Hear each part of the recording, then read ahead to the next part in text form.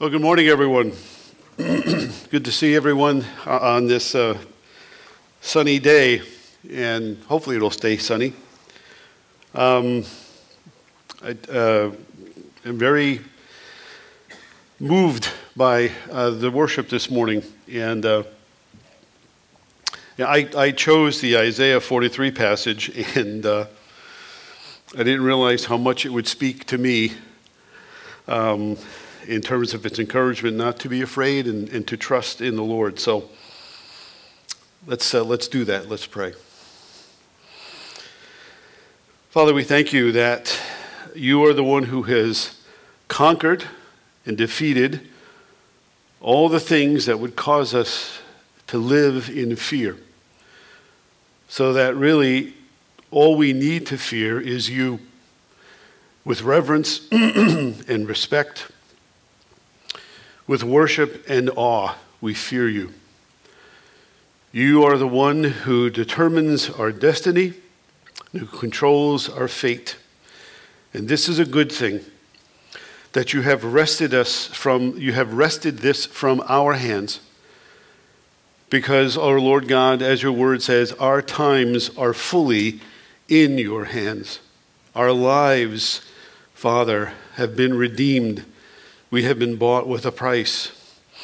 The one who has conquered sin for us is the very one from whom now we draw life and health and peace. Peace with God, peace with one another.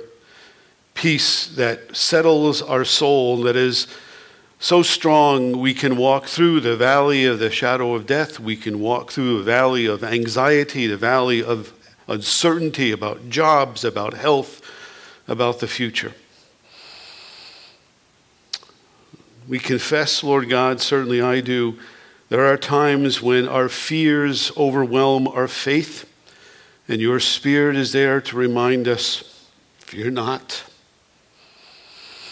Fear not. You have summoned us out of the boat onto the waters of this world, and you have made and continue to make our feet secure.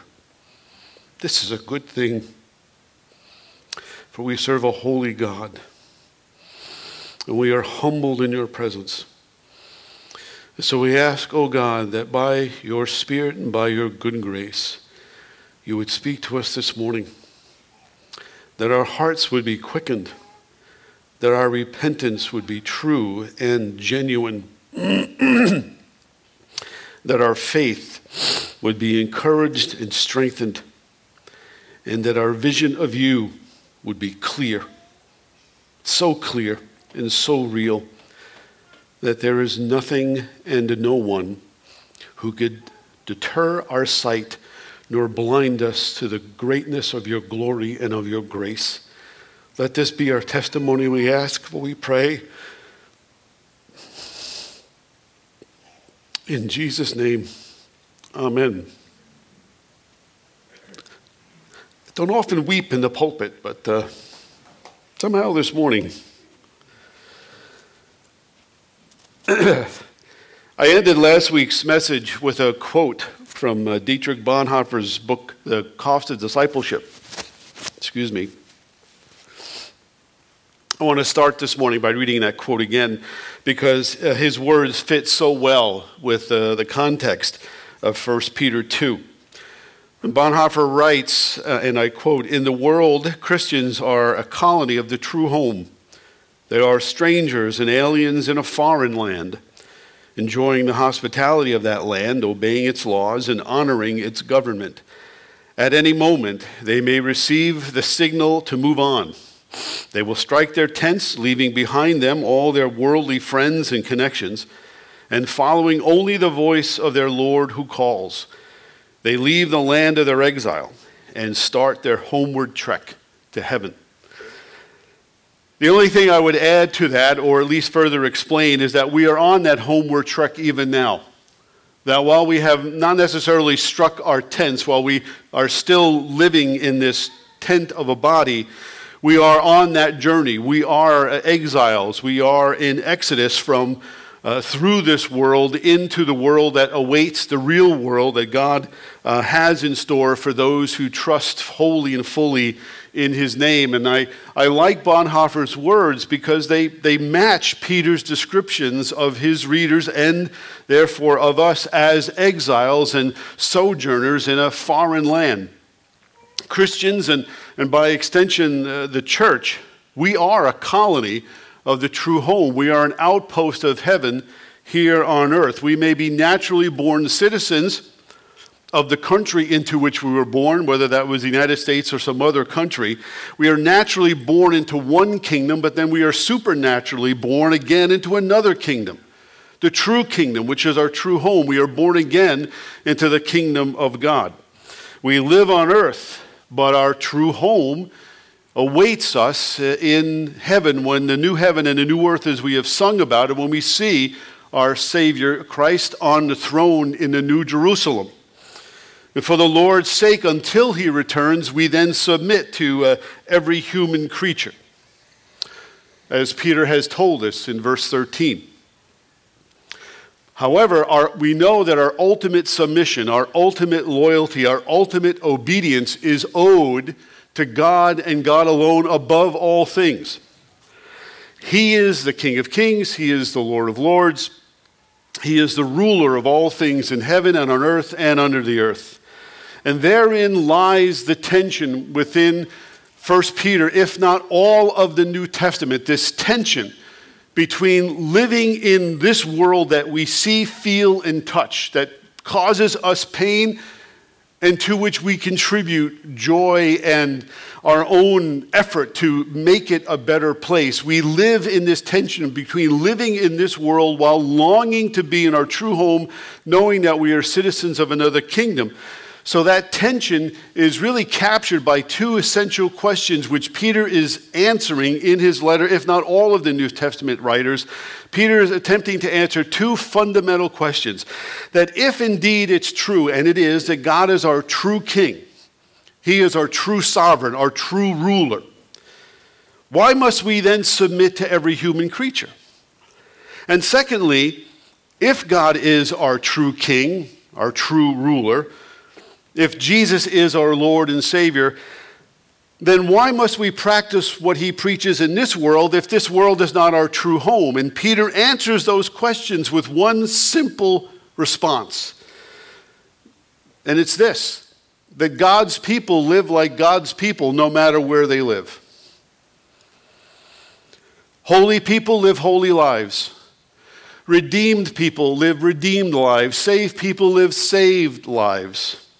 We practice what Jesus preaches because in addition to coming to earth to redeem us from our sins and put us in a right relationship with God, Jesus also came to inaugurate, to establish the kingdom of God here on earth. And he created and left the church as a visible representation of the kingdom of God here on earth. And so we as his people practice what he preaches because that is how we bring the kingdom of God into this present reality. So we show the unbelieving world that the kingdom of God looks like husbands loving their wives, wives submitting to their husbands, children being obedient to their parents. The kingdom of God looks like loving your enemies and praying for those who persecute you. The kingdom of God looks like Christians who know that God is their true king, willingly and voluntarily submitting themselves to earthly authority and keeping their conduct honorable, because that is how Christ lived and that is how Christ drew men and women to himself. We practice what Jesus preaches simply because we are members of that kingdom of God, and that is alone is what makes us better citizens, if you will, than we are accused of being. That until Jesus comes back, we live in this life by kingdom rules, by kingdom values. We practice kingdom ethics. We show the world that the morals, the values, the ethics of a society that's not built on the authority and knowledge of Jesus Christ is one that is ultimately destined to crumble, ultimately destined to fall. And that a society that is built and structured on the values of the kingdom of God is one where there is as our own Pledge of Allegiance says, liberty and justice for all. Where there is the genuine pursuit of happiness, not at the expense of your neighbor, but at the benefit of your neighbor. Where we learn truly what it means to love God and to love others. That our understanding of that means then that we are not called as Christians to use the gospel to transform culture. But instead we preach the gospel in order to transform lives. One heart, one life at a time, one soul at a time. As the saying goes, you change the heart, you change the person. You change the person, you change the life. You change the life, you change the family. You change the family, you change the community. You change the community, and you know where it's going. So we practice these kingdom principles so that we may be witnesses to the glory of God and the power of the gospel, and through changed lives, the culture around us is transformed. And that's key to understanding what Peter is talking about when he gives these instructions as he does to the slaves that he's talking to in this section. Because the goal of Peter's instruction, if not the goal of the entire New Testament, is this, that until Jesus comes back, until he establishes his kingdom once for all, we are under a divine obligation to show the world what the kingdom of God looks like here on earth. Once again, God's people live like God's people no matter where they live. Holy people live holy lives.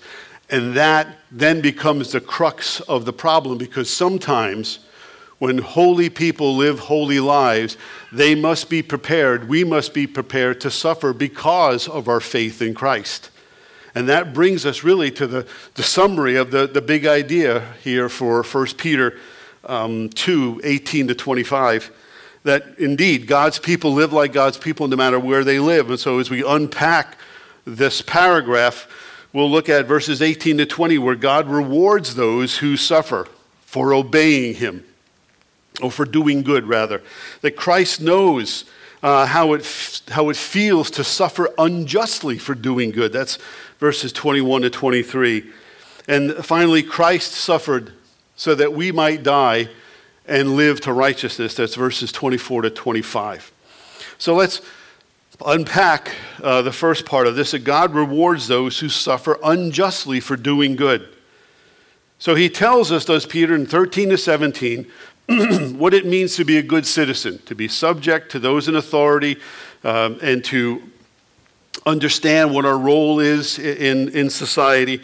So after laying out the responsibilities of what it means to be a good citizen, Peter now addresses the responsibility and behavior of Christian slaves.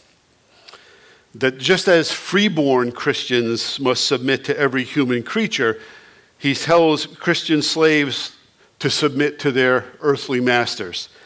And before I continue, I want to be clearly heard and clearly understood that slavery of any kind, that is the ownership of one human being by another, is wrong, it's unbiblical, and it's evil. And we'll discuss why the New Testament doesn't address the abolition or the criticism of slavery in a moment, but we need to understand that there is a real distinction between slavery as it was practiced in the first century and slavery as it was practiced in our nation prior to the Civil War. The first century, of course, is when the New Testament was written, including 1 Peter.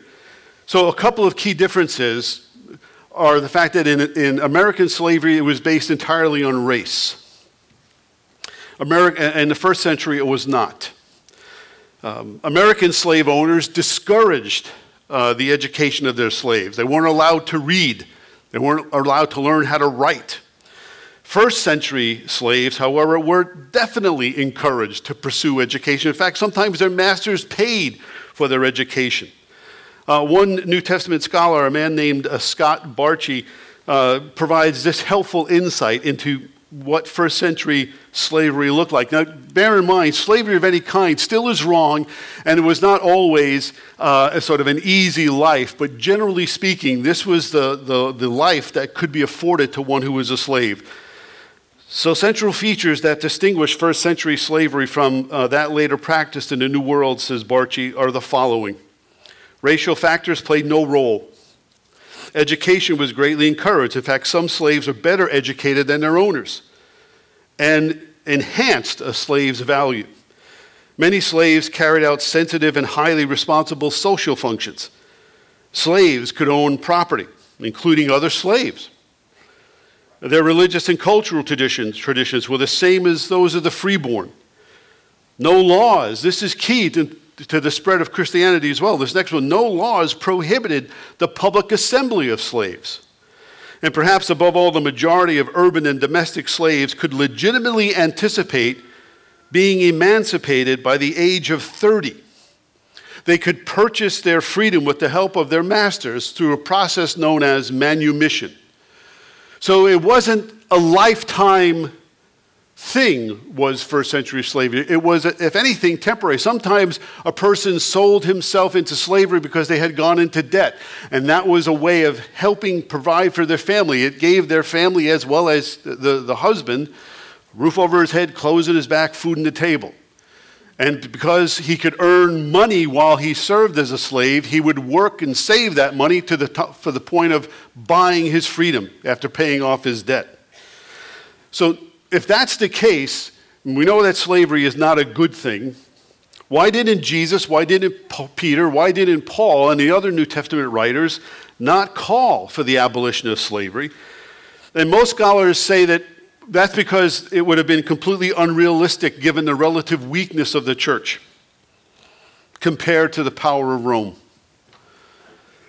Given that Rome was already suspect of Christians, treating them as treasonous rebels, if the New Testament writers were advocating the overthrow of an entire socioeconomic framework, which is what slavery did. The entire Roman economy was built on slavery, was based on the fact that they paid people to build the roads, build the cities, educate their children, and so forth. So you're talking about undermining a complete economic system. And that wasn't the concern of the gospel. The concern of the gospel was one heart, one life, one soul at a time. That's why there was no criticism of slavery. Because calling for its abolition, criticizing it, would not really have been of any help to the ordinary Christians of that era. And again, it's because the gospel is not a blueprint for the socioeconomic transformation of a culture. It just isn't. The primary concern of the gospel is putting men and women back in right relationship with God. And then once men and women are in right relationship with God, then they will set about to put to right the other injustices and inequities that occur in the world. So in other words, Jesus, Peter, Paul, all the other New Testament writers, they had their priorities in the right order. Remember I said all politics is local? All evangelism is local. When Paul writes some of his letters, he mentions that there are those in Caesar's household who have come to faith in Christ. That's how the gospel works. One heart, one mind, one soul, one person at a time. And they begin to spread the gospel like that mustard seed that begins to grow and blossom. And that as people's lives are changed, then they work to change the culture around them. The mission of the church is not to transform culture, but to bring men and women back into a right relationship with God, that they would worship Christ, that they would fear God, that they would submit to the leading of the Holy Spirit, that they would then transform culture simply by transforming the lives of individuals. And then, in part of making them disciples, in the context of 1 Peter, teaching them that there are times when they will suffer because of their faith in Christ. The New Testament doesn't call for the abolition of slavery, but neither does it uphold slavery as an acceptable practice, nor does it claim that slavery is a part of the created order. In other words, God did not create it. Next week, Pastor John is going to talk about husbands and wives. And it's the contrast, the juxtaposition of slavery and marriage is purposeful in Peter's mind. Because the institution of marriage was in fact ordained and created by God. Slavery was not. Slavery is a man-made thing. The New Testament doesn't affirm it, but neither does it uphold it as part of the created order.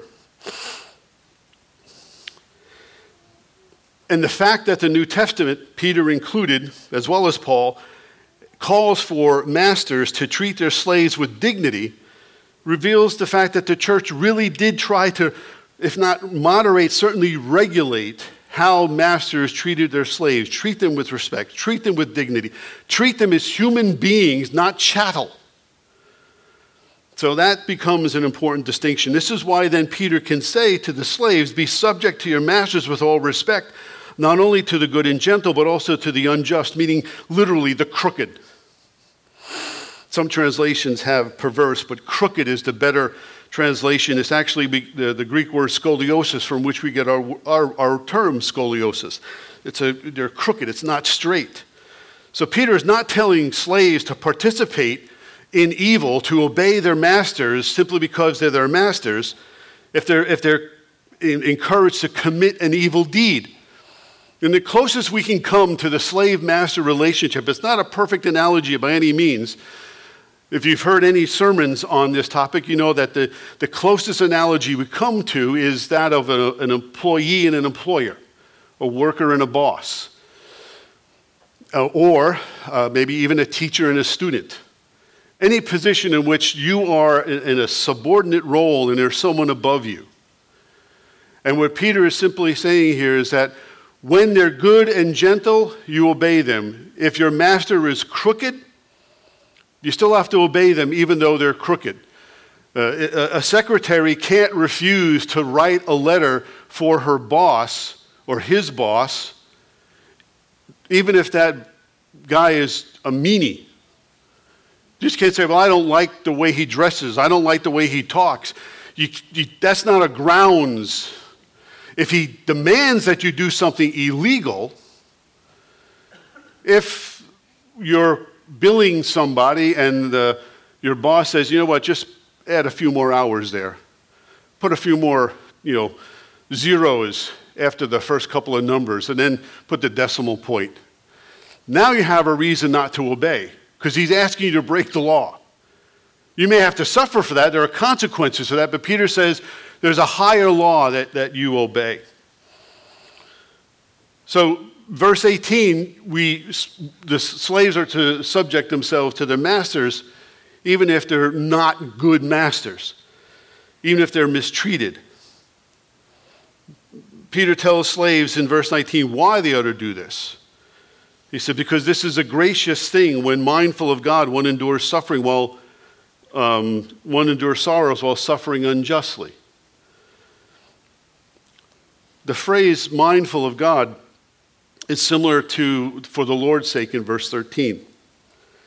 Slaves are to be subject to their masters because of their relationship with God. That's why we're good citizens. We're good citizens not because we necessarily have good government, but because as followers of Christ, we know that we have a role to play in our society. So do Christian slaves. Once again, their master's authority is not absolute. If it's the demand to violate something that goes against conscience or God's will, being mindful of God, slaves have every right to disobey their master. Now, I know some of you are in situations at work. We are aware of this. It's really unpleasant. It's a toxic environment for you. And I think Peter would say at that point, given the fact that you're not a slave, you're not owned by your company, you're not owned by your boss, if you're in a toxic environment, get out. Do whatever you can to get out. Paul even says this in 1 Corinthians when he's talking to slaves.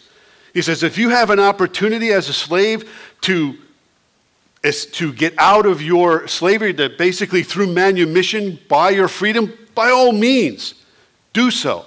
But if you can't, you're not doing evil, you're not sinning against God by staying where you are. We have a greater degree of freedom than did first century slaves. You can step out of a toxic environment. You can even, as Pastor John I'm sure we'll talk about next week, there's even an opportunity to step out of a toxic relationship, a toxic marriage, if one's physical safety, mental health is at stake. So Peter is not laying down an absolute rule where you just be a doormat and let your boss or your master in this case just step all over you. There is reason to sort of resist that. But do it, Peter says, being mindful of God. Because this, he says, is a gracious thing. He says it twice. He says it at the start of verse 19 and he says it at the end of verse 20. In grammatical terms, this is what's called an inclusio. These two terms are like bookends that frame what Peter says in 19 and 20. So in context, this is a gracious thing refers to the reward that God promises to every Christian who suffers as a result of doing good because of their faith in Christ. The reward has already been mentioned back in chapter 1. This inheritance that is kept in heaven for us by God, protected as we are by faith. But if you suffer, Peter says, for sinning, if you as an employee do something wrong and you're fired, that's not commendable. If you're fired for being insubordinate, that's not commendable. If you're fired because you have chosen to do the right thing, the good thing, the God-honoring thing, Peter says that's what will be rewarded. That's what is commendable. One last thing before I move on and close out this point, because it's I want to get to the other ones quickly. You'll notice probably that Peter doesn't talk to masters. Whenever Paul talks about slaves, he's always quick to mention masters. He does this in Ephesians, he does this in Colossians. Peter doesn't do it. And the reason some think this is why is that there may not have been any slave owners in Peter's congregation. It may have been a congregation predominantly attended by freeborn or slaves. But in any case, his message is clear that God's people live like God's people no matter where they are. And God rewards those then who suffer unjustly for doing good. And then we get into the next section. Christ knows how it feels to suffer unjustly for doing good. So if you're reeling from what Peter has said in verses 18 to 20, it's like you're just sort of wrestling with this, like that doesn't make any sense. Like I'm in a situation, I can't get out of it, but I want to get out of it and I have to suffer for it, I have to take it. And Peter says, yes. And the reason is because Christ suffered unjustly. There are at least 3 reasons why we are called to suffer in order to receive our final reward.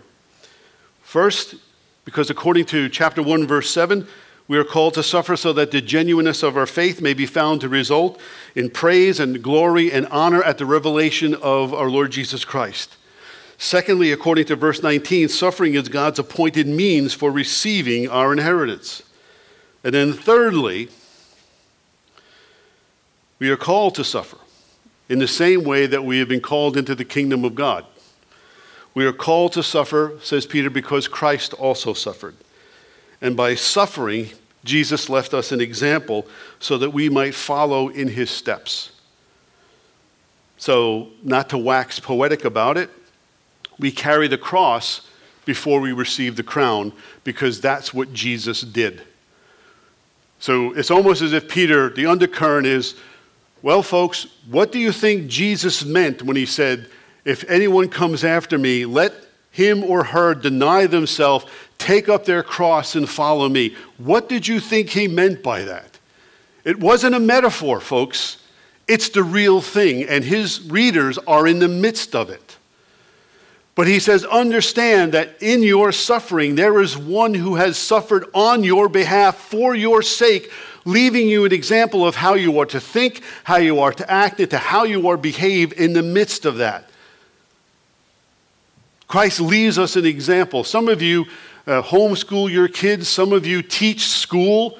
in the public school system, and in teaching children how to write the letters of the alphabet, you maybe give them like a piece of tracing paper, and you put it over a letter of the alphabet, and here's a pencil, just trace the letter.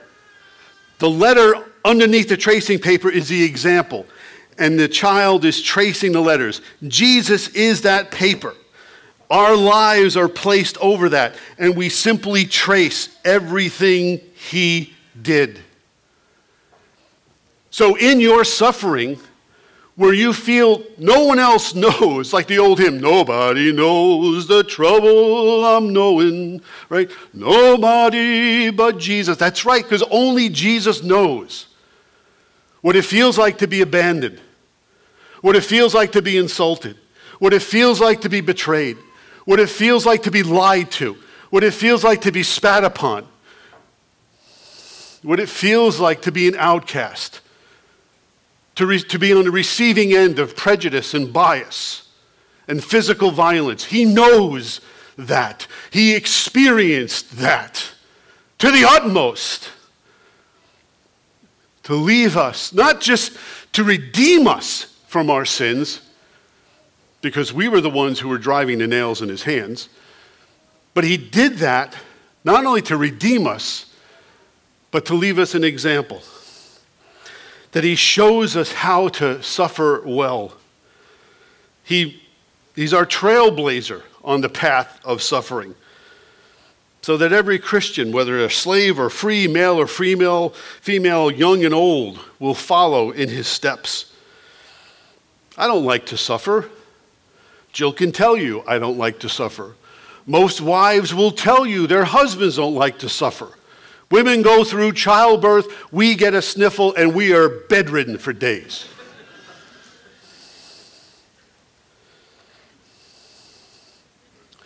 But Jesus suffered to leave us an example. He's a good shepherd. That's what he lays down his life for, that we would follow in his steps, that he would lead us. He has cleared the way, if you will, through the valley of the shadow of death. He has cleared the way through the valley of the shadow of anxiety, of mental illness, of abuse, of fear, of unemployment, of debt, of parental rejection, of a friend's betrayal. He's been through that valley. And he doesn't leave us alone to walk through that valley. That's what the psalmist says, Psalm 23, right? Your rod and your staff, they comfort me. He's with us in the valley. He says, don't step there. That's dangerous. Follow me. I've marked the path. It's marked with blood, my blood, shed for you. And everywhere you put your step has been redeemed by me. Because Jesus suffered, you understand, that makes our suffering redemptive. There's a point, then, to our suffering.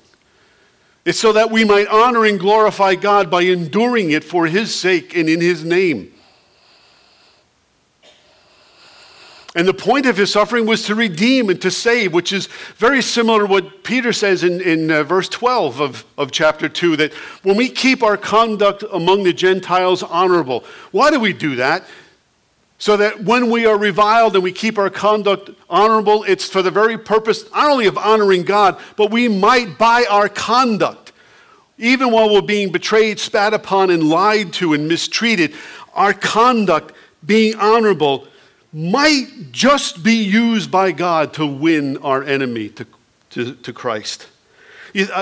Some of us are old enough to remember or have seen videos of the protests during the civil rights era here in the U.S. back in the 60s. And Martin Luther King Jr.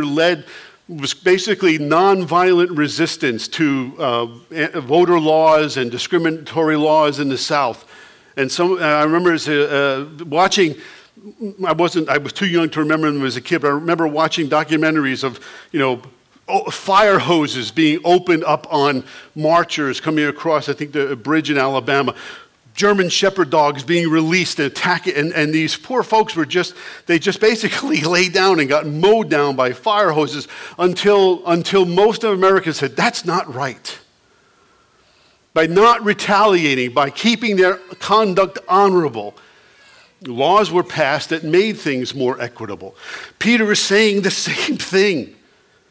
That when Jesus died, his sinless perfection, his suffering unjustly was for the very purpose of drawing our attention to the cross and saying, why would a man do that? Why would God do that? Why would God save me from his wrath by dying in my place? It was for the very purpose of drawing out from us the sin and rebellion that keeps us apart from him, and that we cannot help but cling to the cross and then move beyond it into a life of discipleship. That's why Peter quotes Psalm 53:9 when he says, Jesus committed no sin, neither was deceit found in his mouth. And by the time Peter quotes this, by the time we get to the New Testament, because Isaiah was 700 years before the birth of Christ, by the time Peter writes this letter some 30 or so years after Jesus' death, Isaiah 53 is firmly ensconced amongst the Christian gospel as pointing to Christ as the crucified Messiah, something that Jews, even to this day, cannot fathom. How can you have a king that dies? How can you have a sovereign who submits to such an ignominious death? And the gospel says, because that's the only way that we can be redeemed for our sins. And the thing about it is that Jesus never sinned. It's not that he resisted sin on the cross, which he did, but he never sinned, even on the cross. His entire life was marked by truth. He never lied. No deceit was found in his mouth, even when he was dying on the cross in our place. Verse 23 gives further evidence of Jesus' innocence. That when he was reviled, he did not revile in return. When he suffered, he did not threaten, but continued entrusting himself to him who judges justly. I think about this text every time somebody cuts me off on 4. Because I keep my hands on the wheel, so that's not the issue. Right? The gesture is not the issue. It's what's in here. And what I want to do to that person who just sort of cuts me off. Or someone who gossips about you unfairly at work. Oh yeah, I'll show them. Begin planting seeds. Jesus didn't do that. He didn't go eye for eye, tooth for tooth, insult for insult, lie for lie. And the silence of Jesus in the face of unjust suffering is the strongest evidence of his sinless humility, his trust in God, that despite the brutality of his tormentors, you think about how brutally Jesus was treated. They would punch him blindfolded, say, prophesy to us, Christ, who hit you? There he is dying on the cross, and the Pharisees are saying, you saved others, you can't save yourself. Let him come down, right? How Jesus, the thought never entered his mind, says Peter, to just pull his arms off that cross, pull his legs out from the feet from the nails and jump down across. I'll show you. Never once. And even more proof of his innocence, it was customary in that time, if someone was accused of a crime they didn't commit, to protest passionately about their innocence. Yet when Pilate demands Jesus answer the charges that have been leveled against him, the Bible says Jesus gave him no answer, not even to a single charge, so that the governor was greatly amazed. Like a sheep before its shearers is silent, so he opened not his mouth. In fact, when you think about it, when you look over the life of Christ, his very life is the very embodiment of the Sermon on the Mount. You want to know what the life of Jesus is like? Read the Sermon on the Mount, because only Jesus can keep that sermon perfectly. He loved his enemies. He prayed for his enemies. He's being lifted up on the cross, and he prays, Father, forgive them. They know not what they do. How is that possible, were it not for the fact that he is sinless? Were it not for the fact that he loved them even unto death? saving the very ones who nailed him on the cross, were they to repent. And the strength that Jesus had to do that came from what Peter says, the fact that he entrusted himself to him who judges justly. And that verb entrusted there implies a continual, lifelong trusting. It wasn't that just Jesus was on the cross and in that moment was entrusting himself to God who judges justly, but his entire life. So that when he was reviled by the Pharisees, when he was rejected by his own town, when they took up stones to kill him after he speaks in the synagogue in Luke 4, Jesus was entrusting himself his whole life long, because that's what he does as an example. That we now will do the same, that we will continually entrust ourselves to him, so that when we are reviled, when we are lied about, when we are lied to, when we are betrayed, when we are beset by all manner of problems and evils, we entrust ourselves to God who judges impartially according to each one's deeds. Jesus trusted God to vindicate him and to punish his enemies. He suffered so that we might die to sin, in other words, and live to righteousness. This is verses 24 to 25. So Peter again emphasizes the uniqueness of Jesus' suffering here. So let there be no doubt that Jesus' death is the means by which we're forgiven. Peter writes, he himself bore our sins in his body on the tree, that we might die to sin and live to righteousness. By his wounds you have been healed. So the cross is not an altar. It's not as if Jesus brings our sins as an offering and says, here, oh God, accept this. No, he is the offering. And the cross is the means by which our sins are atoned for. And when Peter says Christ bore our sins on the tree, understand tree is a metaphor for the cross. It's a metaphor that's borrowed way back in the Old Testament from Deuteronomy 21. In Deuteronomy 21 and 23, 22 and 23, Moses says this to Israel, that if a man has committed a crime punishable by death, and he is put to death, and you hang him on a tree, his body shall not remain all night on the tree, which is why Joseph of Arimathea and Nicodemus take Jesus down before sunset on the Sabbath. You shall bury him the same day. Why? Because a hanged man is cursed by God. Paul quotes the same verse in Galatians 3:13. Cursed is everyone who hangs on a tree. Jesus was innocent. He committed no crime, yet he was hung on a tree. He was crucified for our sins. His blood was spilled so that our blood would not be spilled. He was killed for our transgressions. He died on the cross as our substitute.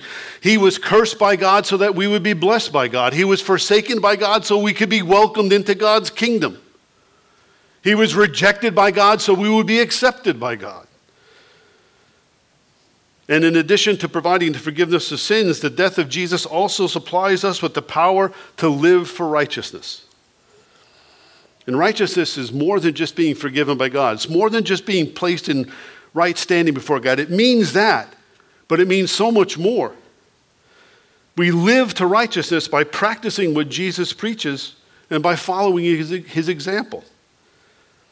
Remember, the moment that we trust in Christ, we die to sin.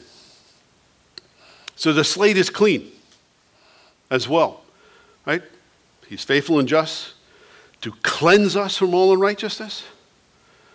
But the problem, of course, is that sin is still active, still tempts us, still besets us, still dogs our heart, still haunts our dreams. But once we have come to faith in Christ, the moment we trust in him, our flesh, that part of us that was enslaved to sin, is dead.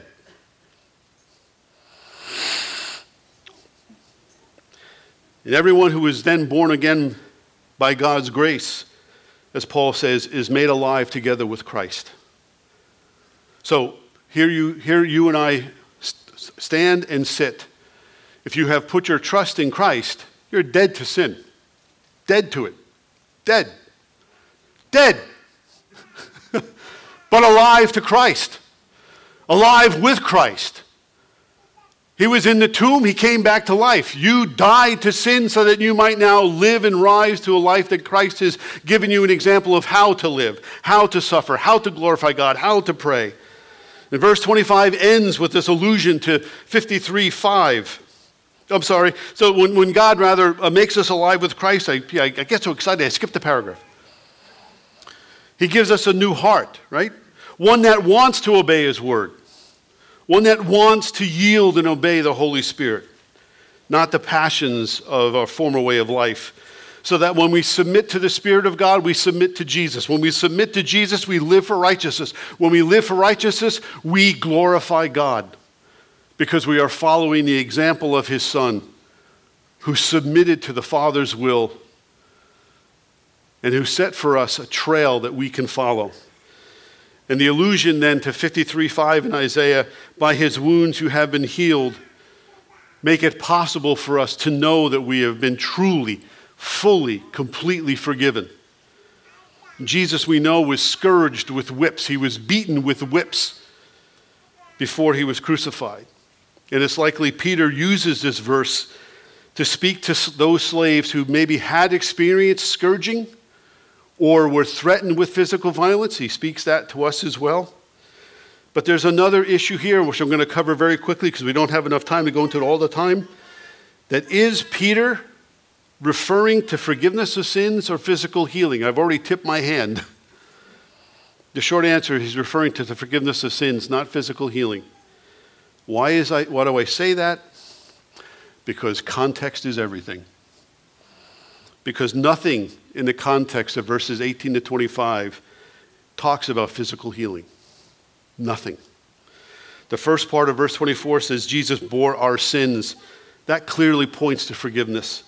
And when Peter says, for you were straying like sheep, but have now returned to the overseer of your souls, he's talking about the forgiveness of sins. He's not talking about healing. It's not to say that God can't heal. I'm just saying that you can't get there from this text. Because I know that there is a lot of theologies out there that say, oh, that's talking about, no, it's not. It's talking about forgiveness. That's the ultimate, that's the best healing we could have. And then lastly, just to wrap this up, in verse 25, Peter makes an allusion again to Isaiah 53, verse 6. All we like sheep have gone astray. We have turned every one to his own way. But the Lord had laid on him the iniquity of us all, so that we're no longer lost sheep. Because the Spirit has made it possible for us to return to the shepherd and overseer of our souls. And here we have another reminder of Jesus as our true sovereign, our true Lord, our true Savior. He is the good shepherd. He's the great high priest. He knows his sheep, knows them by name, calls us by name, prays for us by name. My favorite verse, probably it's a go-to verse whenever I am anxious, fearful, trembling. Hebrews 7, 24 and 25.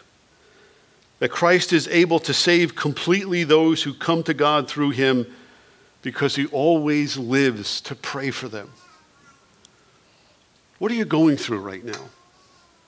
What are you afraid of? What are you anxious about? Christ is praying for you.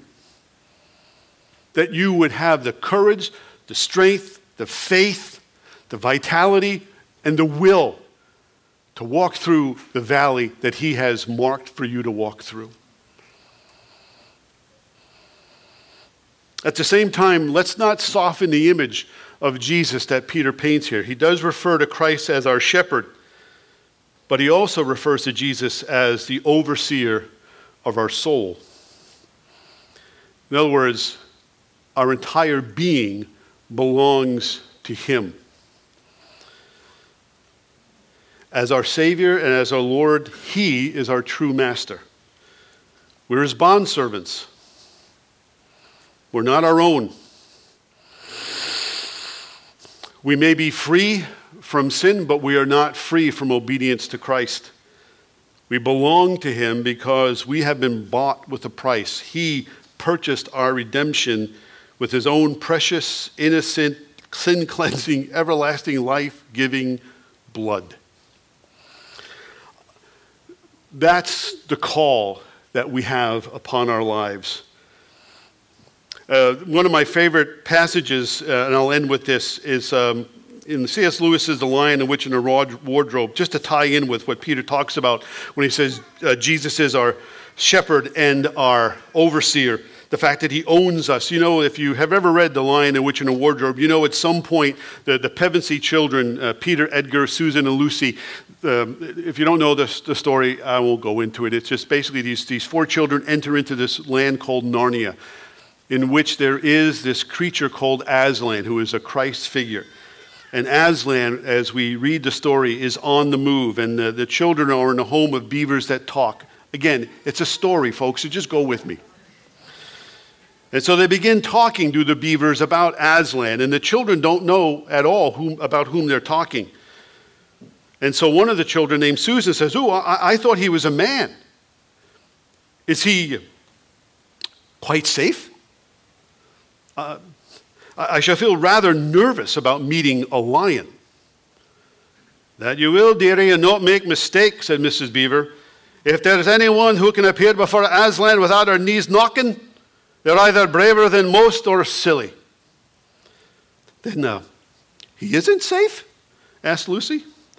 Safe, said Mr. Beaver. Don't you hear what Mrs. Beaver is telling you? Who said anything about safe? Of course he isn't safe. But he's good. He's a king, I tell you. He's not a tame lion. And he isn't safe. But oh, is he good.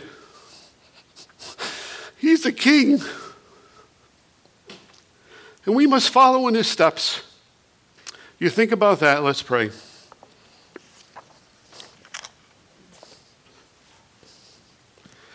Our Heavenly Father, we give you thanks. You have not left us alone on this journey, and never will you leave us alone. Our King, the great Lion of Judah, roars with authority. And where that roar would cause others to tremble with fear, for us it is the greatest sound of the greatest comfort. Call us and we will follow. In Jesus' name, amen.